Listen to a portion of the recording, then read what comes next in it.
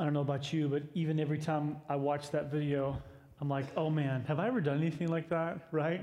We laugh because you've either sent a text message like that or you have received one like that. Anybody? Anybody can raise their hand? Yeah. And a friend of mine, even though sometimes I'm still guilty of not listening to it, a friend of mine said, listen, if you write anything down, you have to be willing for it to be put on a bulletin board. Isn't that a good rule in life?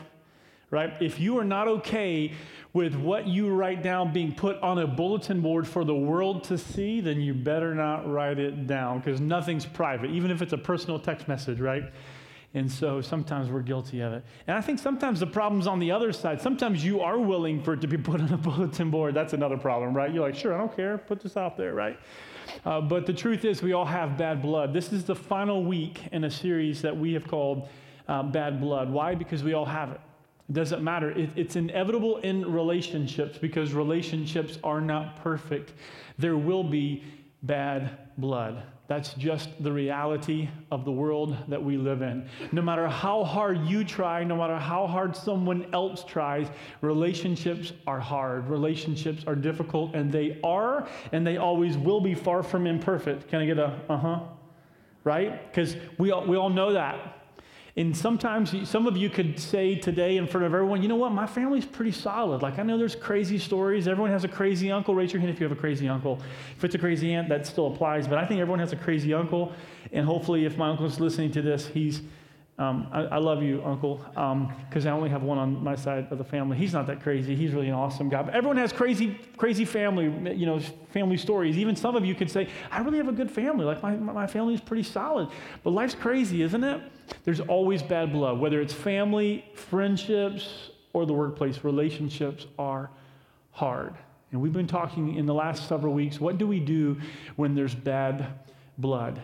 As Christians, we have a responsibility, right? And some of you today can say, you know what, do not consider myself a Christ follower. This message will still apply to you. And in the event that one day you begin to explore faith in Jesus, you will see that it will even mean that much more to you if you do take a faith step to have faith in Jesus Christ. Because the Bible, I love it, the Bible says a ton about life that a lot of people don't realize. And today is a powerful, powerful part of Scripture that we're going to open up and look into together. But to recap, in week 1, when I shared, and our pastor Chris shared the last 2 weeks, but in week 1, we started by saying this. The Bible says, live at peace with all men, doesn't it? The Bible says that, live at peace with all men. Sounds easy, right? Sounds good. Sounds easy. It sounds like something that, as I mentioned, that grandma would sort of put on a quilt or grandma would have in a picture frame, right? It sounds good, but it's just not realistic, is it? Live at peace with all men. No matter what you do, you'll never come to a place where you're at peace with everyone and everyone is at peace with you. But the first part of the Bible verse says, if possible, so far as it depends on you, live at peace with all men. Do everything you can in your own power to be at peace with all men. Whatever it takes, do it to live at peace with all men. But sometimes, no matter what you do, no matter what you say, you can do everything in your own power. You'll never come to a place of having peace. And so the next few weeks after week 1, we've been exploring what does it look like for us to practically take every step we can to live at peace with all men. And last week, I believe Chris shared these words. When you have been wronged, or when you have wronged, what should we do? We should repent. Right? When you have wronged, repent, which means to acknowledge it. I remember a mentor of mine said, Jason, the first 3 words of a healthy marriage, this is true of any relationship, but the first 3 words, he told me this when I was engaged to Rachel, and he said the first 3 words of a healthy relationship is, I was wrong. Those are the first 3 words that will make your marriage worth living for every single day. If you can find it inside of you to say, I was wrong. Now, words 4, 5, 6, 7, 8, 9, 10, 11, 12 isn't because, right? We don't live in a state of justification. Well, I did this, and here's why. I was wrong, but you, no. The first 3 words, and then there's a period. I was wrong. And the Bible tells us that we should recognize our own faults, period. So when we have wronged, we should say so. I was wrong. And the second part of that is when you have been wronged, you forgive. That's the other side of that. When you have been wrong, we have a responsibility to say, I forgive you. And in my home, you could imagine that in any home, we should be able to live out these words. We say these words often. If one son complains about the other, big brother or little brother doing something, and we acknowledge that someone was wrong, we say, I was wrong. And the other one says, I forgive you. And if it's done with like what I call in my son's haughty eyes, and those angry eyes, I forgive you. I'm like, Levi, that doesn't mean you forgive him. You really need to forgive him, okay? And Josiah's yelling, yeah, you should forgive me, right? Or trying to practice these things. Hey, listen, I was wrong, and I forgive you. Those are powerful words, aren't they? But they're not so easy. That's something else that it sounds easy, it sounds good, and it sounds like in an idealistic, utopian type world. Yeah, that's right. It's easy to say, but it's not easy to do. But if we can get to a place in our journey, in our lives, when you can acknowledge, or I can acknowledge in any relationship when it's bad, I was wrong. No justification, no explaining it away, I was wrong. And if the other person on the other side can get to a place where they can say, I forgive you, which means I'm not going to bring it up tomorrow, which means I'm not going to bring it up next year on the 1-year anniversary of when you did that to me, right? Even though we want to, we remember. It also sounds good, something that we say, forgive and forget. I don't know about you. Anyone ever said that? Just forgive and forget about it. It's not true. You'll never forget. Right? You can't forget. God didn't design our brains that way. We have these like long-term memory for a reason. It's good when you learn what it feels like to touch something hot. Your brain says, don't do that again. And so part of remembering the bad blood in relationships can be a good thing. It can be a healthy thing. So it's forgive and put behind you, which means you're not staring at it every single day. So there's always bad blood in relationships, but we're called as Christians to love. We're called in Christians to forgive, and we're called as Christians to actually repent and say, I am sorry. This last week, we're talking about something a little bit different. Have you ever felt like in a relationship that you were being walked over or abused or taken advantage of? What about boundaries? Have you ever been in a relationship where you realize that there aren't any good, healthy boundaries? And particularly this week, we're going to be talking about someone who's maybe always asking you help, or they're always leaning on you, and you always feel like, I have to help them. And what's even worse in that relationship is that you feel like there's a tension, and you feel like they don't even know that there's a tension. I remember in college, change his name just in case he's listening to me from wherever he lives now. We'll say his name is Dan. I had a friend named Dan. And I say friend loosely because there was a lot of bad blood in this particular relationship, namely because I'm just being real with you. I just didn't like him. I mean, you're like, are you calling this guy your friend and you didn't like him? Yes, I'm sorry. I mean, he just always, the glass, to use the illustration, was always empty to him. You ever been around someone like that? Life was always bad. There was always a test in the next class, right? His mom was always doing something or saying something crazy to him. His dad, he's always saying something bad about him. He was always complaining about other people when he wasn't around them, right? No matter what meal he was eating, it wasn't good enough. No matter how much sleep he had the night before, he didn't get enough. And I don't know about you, but that just drains me. I like even when life is bad and I'm being a realistic person and with realistic perspectives, I want to say that the glass is half full, not half empty. And I got to where I just didn't want to be around Dan, and I felt bad every time he would ask me for something, or hey, can I get a ride here? And I just wanted to say no, or hey, can we study for a test together? I wanted to say no because I just didn't like being around him. I always felt like it drained me. But the problem with this part of my journey is that I had just become a Christian.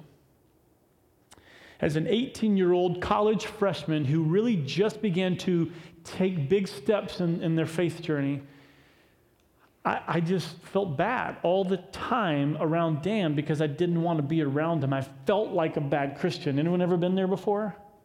You feel like, I don't want to be around this family member or this coworker because I'm just being honest, I don't like them. They just drain the life out of me. And as a college freshman, I had decided, I went to the University of South Carolina where I studied in music education and performance, and he was a music major. We played the same instrument, so yes, he was always near me. And so I just got excited about the Lord. There were so many, as you can imagine, college students who God was not even a thought on their radar, and he was a thought on mine. And I wanted to tell them about God, that there's a God who loves them, and I wanted to be kind of an example and a witness to these friends. And I struggled, how do I become a good Christian witness around people I don't like? And how do I even say to myself, I don't like that person, right? When you're supposed to love everyone and like everyone. I don't know about you, but I kind of felt bad about that. And I always struggle with boundaries. And I've talked to some of you and some of your stories and your family and your friends and workplace environments. It's hard to draw boundaries in relationships and feel good about it, isn't it? Especially when you know, I'm supposed to be a Christian. I'm supposed to be a good example. I don't want to return their phone calls, so I don't. Right? I get invited to the meetings, but I find a way not to go. They ask for a favor, and I do it even though I don't want to. In some relationships, you feel like you're doing things, and you're just being taken advantage of. How do you create good boundaries in relationships? So some bad blood exists because there's no boundaries. Some bad blood exists because you say yes, and you feel like you can't say no. Some bad blood exists on the opposite side when you say yes, and you should say no. Do you know the Bible speaks to this? The Bible speaks to this as Christians. What do we have a responsibility to? And what do we have a responsibility for? Check out this sentence on the screen. You are responsible to other people, but not for other people. You are responsible to other people, but not for other people. What does it mean to be responsible to other people? In this series, what we talked about, we have a responsibility to love people, yes? We have a responsibility to admit our fault. We have a responsibility to forgive other people when they ask for forgiveness, right? And sometimes we have a responsibility to forgive even when they don't ask. We have a responsibility to take care of our own selves and watch our own hearts, but we are not responsible for, and you are not responsible for their actions. You're not responsible for them. But there's a tension in this statement, isn't there? You have a responsibility towards other people. And can it be the case, and I believe it is, that we will be held accountable for our actions? And you can say this, I will be accountable for my actions towards other people, towards my decisions towards other people. Yes. But I can let you off the hook today. And you'll see in just a few moments, the Bible will let you off the hook. You are not responsible for them. When they fall flat on their face, it's not your fault. When you say no and you let them down, it's not your fault. When you draw those strict boundaries and they fail, it's not your fault. This is especially difficult if you have children, adult children, and you say, no, you can't move back in with me. Or you have an adult child, and this is just an easy example because I've dealt with this in many conversations with people in ministry the last 15 years. This is a really easy, tangible one. If you have adult children and you say you have to move out in 3 months, right? Or no, you can't borrow any more money to fix your tires. Get a job. Right? This is especially difficult when you say, well, they're my son, they're my daughter. And the examples or illustrations with family go on and on and on. You're like, but it's the right thing to do to care for them. Like, what's this tension here? There will always be a tension. In marriage, there's a tension here. In children, there's a tension. In every relationship, there's a tension. That you have a responsibility to love, to serve, to meet needs. But no, you're not responsible for their actions. If you have your Bibles and want to open them, we're going to be reading from the book of Galatians. Or you can open up your app and follow along through the app. It will also be on the screen. Galatians chapter 6, starting in verse 2. We're going to read a few verses. I'm going to read all the verses, 2 through 5, and then we'll kind of jump back to verse 2. Galatians chapter 6, starting in verse 2, says this, bear one another's burdens and so fulfill the law of Christ. For if anyone thinks he is something when he is nothing, he deceives himself. But let each one test his own work, and then let reason to boast will be in himself alone and not in his neighbor. For each will have to bear his own load. I think you could read this 10, 15 times, slow down and read it each time, and gain something new each time. This is a loaded few verses in the Bible. And I want to take just kind of one verse at a time and think about it. Hopefully let this sink in. And if you're a Christ follower today, I hope that this will encourage you in your journey as you think, what's my responsibility as a Christ follower? And if you're not a Christ follower, if you're searching and seeking and asking questions about faith, just last week I even had a few questions coming by email and someone that's come recently to Encounter, they're just exploring. And I hope that today you'll realize that this, what I'm going to read about, is what Jesus did for you. Jesus bared a load he did not have to bear because we could not bear it. He did this by dying on the cross. And I love the image of the cross. It's seen often but not understood often. The cross is where Jesus bared the load. And the Bible says that he died on the cross for the sins of the world and offered forgiveness of sin to anyone who would give of themselves to the Lord and say, God, forgive me of my sins. This is what Jesus did for us. Galatians 6, 2-5. This is what he did by dying on the cross. He bared a load he did not have to bear because we could not bear it. And I hope that you'll see the reason we can read these verses and it can mean so much to all of us in this room is because we've seen an example, and his name's Jesus. Verse 2 says this, bear one another's burdens. Bear one another's burdens. Now, in light of everything I've said so far, when you read bear one another's burdens, you're like, so I do. If I see a burden, I have a responsibility to take care of that burden, right? What does it mean to bear one another's burdens? And you're thinking about going back to the example of a child, or maybe an adult child, or a friend who needs help again, right? And I have to bear their burdens. Because the end of this verse is powerful. If you do this, it is fulfilling the law of Christ. Now, that's kind of confusing. Now, why would it say, bear one another's burdens and so fulfill the law of Christ? The law of Christ, you could say, well, you know, the law of Christ is this. The laws of Christ are found in the Bible, but the New Testament also says that Jesus was the fulfillment of the law. All of the Old Testament pointed to what Jesus did in the New Testament, which was die on the cross for the forgiveness of sins. And the point of the law was not to just give you all these rules and regulations, right? The point of a speed limit sign is not just to keep you going from 45 miles an hour, but it's to keep you from doing what? From hurting someone else. So the point of the law was not just safe driving, but to keep people alive. The point of the law was to point people to Jesus. And he says this, if you help one another, it is like fulfilling what Jesus fulfilled, which was what? What he did on the cross. What Jesus did on the cross was what you could not do. Jesus forgave us when we did not deserve forgiveness. He offered forgiveness to you, and he offered it to me. So what does it mean for us to obey this command? If we're sitting in a kind of a living room environment, what does it mean for us to bear one another's burdens? What would you say?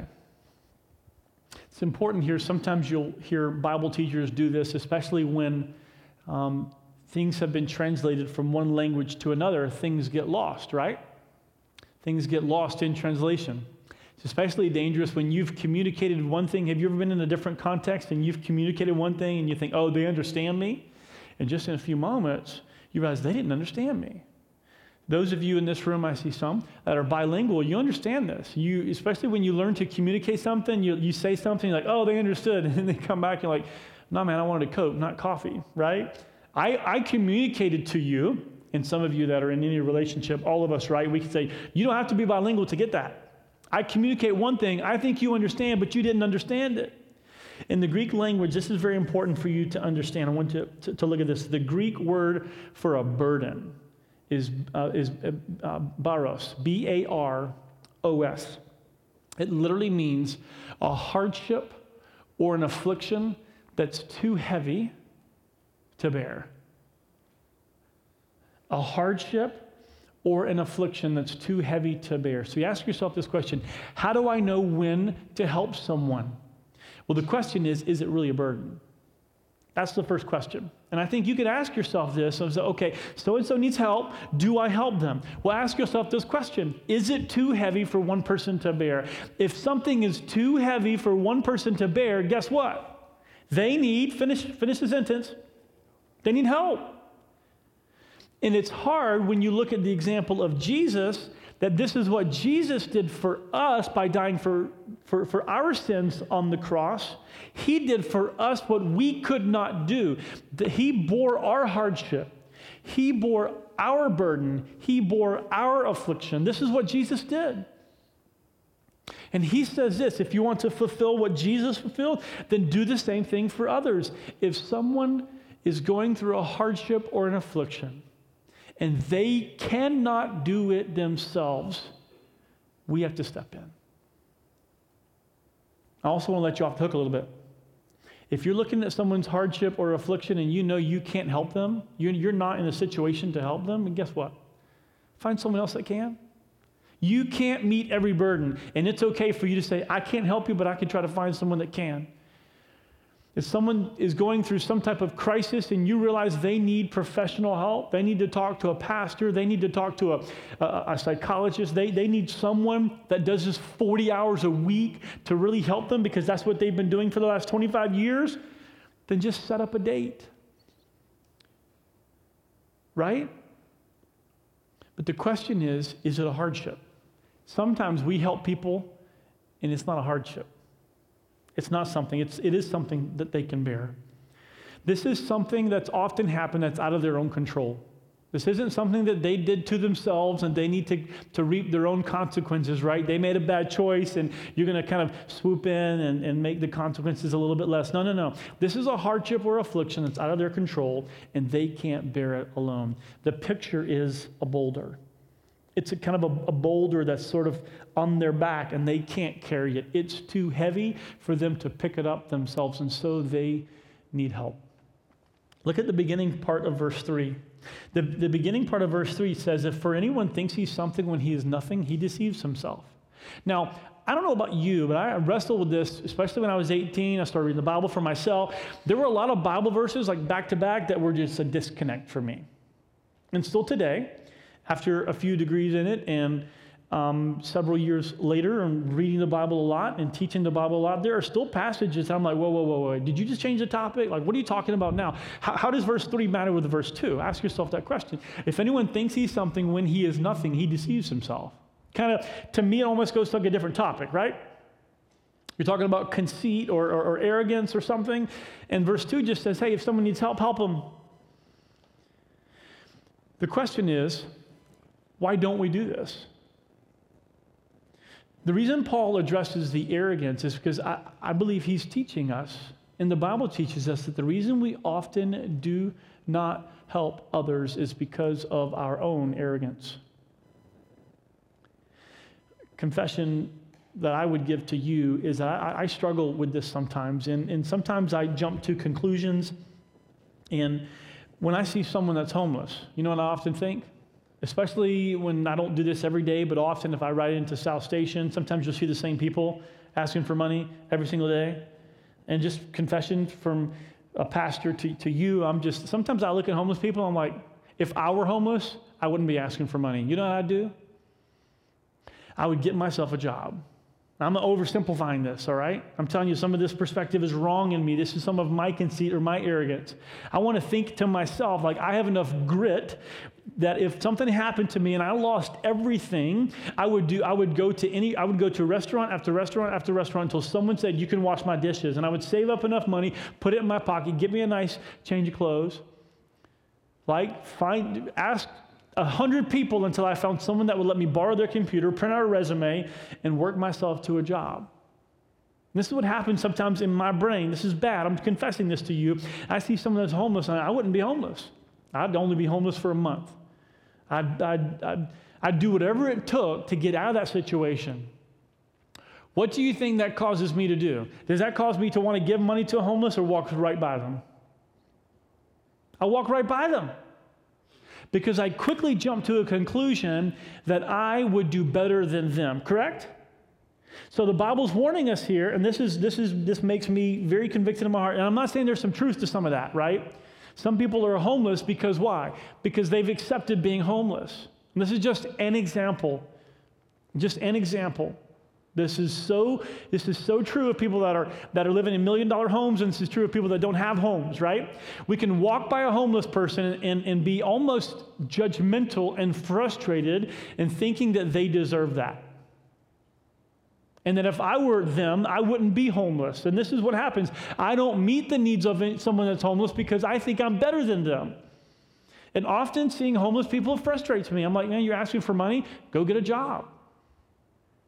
That's kind of what happens to me. And verse 3 really convicts me because verse 3 says this: if you think that you're something when you're nothing, you deceive yourself. You're no better than them. This is the Bible talking to me. I am no better than someone who lost their job or someone who, they have so many stories of they've lost job, they've lost family. I took some time and talked to a homeless guy one time. After 30 minutes, I realized his story was burdensome. And he had no one to help him. And he's waiting for someone to help him. Now, his path may have been one way because of some decisions he made, but some of what he dealt with in his life was burdensome. It was a hardship or affliction. He didn't ask for it, but life happens. And life puts them in that situation, and they need help. People like me walk right by them because we think we're better than them. And the Bible says in verse 3, don't deceive yourself. Don't deceive yourself in thinking that you're any better than anyone around you. Look at verse 4. Verse 4 keeps building on this. But let each one test his own work, and then reason to boast will be in himself alone and not in his neighbor. This can be a confusing verse too. So the Bible tells us to look at our own lives. Let each one test his own work. And so this is, if I could just translate this again to you, here's what I would say. If you look at your own life, your own actions, your own work long enough, you'll be humbled, not arrogant. If I'm walking by a homeless guy, instead of going, man, every time I come to South Station, I see you. You're not looking for a job, you're not looking for money, you're not looking for help, you're just asking for someone to buy your next meal. Right? The Bible does have a principle. If you don't work, you don't eat. That's a pretty good Bible principle. That's another topic for another day. So I'm not saying there's some truth in this, but if you don't work, you don't eat. The Bible says a lazy man, great proverb, a lazy man that doesn't work with his hands, he will be poor. A rich man brings about wealth, and a lazy man brings about poverty. If you're lazy, you'll be poor. If you work hard, you'll gain wealth. That's a principle, not a promise. Some of you are like, I'm working hard, I'm poor. That's a principle, not a promise. The Bible does not promise you wealth financially in your pocket just because you work hard. It's a principle, right? Not a promise. So you walk by that homeless guy and you just cast judgment and say, man, go get a job. I don't mind helping you, but I'm just going to help you today, and you'll be no better tomorrow. You're just going to be looking for more money. Instead of doing that, you reflect on your own heart and your own life and all the times you've needed help. Verse 4, let each man look at his own work, his own life. How many times have you needed help and someone stepped up to help you? You know who I am today? It's because I had a mom and a dad who worked their tails off for me. Every time I had a need, they stepped up for it. I had a mom or dad, when I said, Mom, Dad, my tires are going bald, they would put $800 in my checking account when I was in college, and they said, go get new tires. They did that for me, right? And if I reflect back on that long enough, I'm not getting more arrogant, I'm being more humbled. There have been people that have worked hard for me. There have been people that have sacrificed for me. I remember the long hours that my parents would work. I remember they worked their tails off to make sure I didn't go in debt in college. They sacrificed and they humbled themselves. There have been people outside of my mom and dad that have sacrificed themselves for me. In middle school, we lived in a trailer. In middle school, I got a gift. I was in 7th grade. Okay, we were not wealthy. I wouldn't say we were on the poverty line, but we were surely close. I remember going from a single wide to a double wide. I was like, this is awesome. My house just doubled. And there's this line in between this. This is interesting, you know? Like, I thought we were wealthy going from a single wide to a double wide, but I remember my parents saved up enough money. It took them about 15 months to do this. They bought me a $4,000 Besson euphonium, which is a brass instrument. These are the same instruments that are being played in orchestras around the world. I had one of the best instruments because a private teacher told my parents, if you want Jason to succeed musically, you're going to get him a nice instrument. Because if you play on something poor, it's going to sound poor. If you want him to succeed and to sound good, he's got to learn what this instrument should sound like. And so he needs a $4,000 instrument. When their payment on this double-wide trailer was probably $200 a month, they saved up $4,000, which was a considerable amount of money to someone who's poor or wealthy, I believe. $4,000. That was a sacrifice, an investment. And I think about that. It did pave the way for me to go to college, right? If I reflect on that long enough, and all the people that have helped me along the way outside of my family, you'll begin to humble yourself. Why? Because you'll see that you don't deserve it. If you reflect on your own life, you'll see all of your own struggles. You'll see all of your own sins. You'll see all of your own faults. You'll see the amount of times that you have not met the needs, that you've neglected the needs. You'll see all the times that there was like an expectation and you missed it. You'll see all the times that you wanted to be a better husband, but you weren't. You wanted to be a better mother, but you feel like you're not. If you look at your life long enough, it doesn't take too much time, but if you look at your own life and your own work, you'll begin to feel humbled about where you are. And the Bible says, instead of looking to others and judging, look at your own self, and you'll see the burdens in your life, and you'll see how they've been lifted. You'll see the needs, and you'll see how they've been met. You will see your own faults, and you've seen all the people along the way that have forgiven you. Verse 4 is powerful. Let each one test his own work. The end of verse 4 references his neighbor. I want to mention one quick thing on this. It references his neighbor. It says, and not his neighbor. It's meaning this. Instead of comparing yourself to your neighbor and saying, well, I'm doing better than them, you'll be humbled by them. If you do that, you'll begin to see needs outside of your own life different. You'll begin to see the people that are on the outside and the people that need help, and you'll begin to say, you know what, this was done for me, I want to do it for you. You know, I'm working hard to save money for my kids' education. I don't want them to go in debt. I don't want them to go in debt. I really, really, really, really, really don't want them to go in debt. And so I'm saving up for their education. Why? Because it was done for me. I know that's hard. If I do the math on what college education will take, there's no way I can afford to pay for public education. Some of you, I say some, most Americans are in that same boat, right? Like there's no way I can do that. But because I know what it felt like to graduate college with no debt, I'm working hard to do the same because someone else met my needs. Don't forget all that's been done for you, and then you will see the burdens of others differently. Let's jump to this last verse, verse 5. Each one will have to bear his own load. This is where it kind of transitions back. Do you remember verse 2 says, bear one another's burdens? If you see a burden in someone's life, and you see a burden and you're like, well, should I meet that need? If this burden is too great for them to bear, then I need to help them. But there's got to be a boundary there. Verse 5 brings balance to what we've just read. Each one has to bear their own load. Now, the Greek, as I told you, things get lost in translation. What does it mean to bear your own load? The translated word from Greek is best understood by the English word portion. So literally, the Greek would read, each person is responsible for their own portion, right? We don't use that word quite as much. We just say bear your own load, right? Your own responsibilities. Literally, What you are responsible for is your own portion. Like you have your own responsibilities, right? You have to pay your own bills, right? You have to make your own choices. And so it is okay for you to bear your own load before you ever bear someone else's. It's the picture of a backpack. Imagine everyone has their own backpack. Every day you have to pick up your own. That's what you're responsible for. Before you do anyone else's, before you meet anyone else's needs, you have your own backpack. You're not responsible for anyone else's backpack. But the problem in this relationship with bad blood and other relationships is that often we pick up other people's backpacks, don't we? Those of you that have said, I've crossed this boundary one too many times and I've met needs I probably shouldn't have met. I'm doing too much for someone else.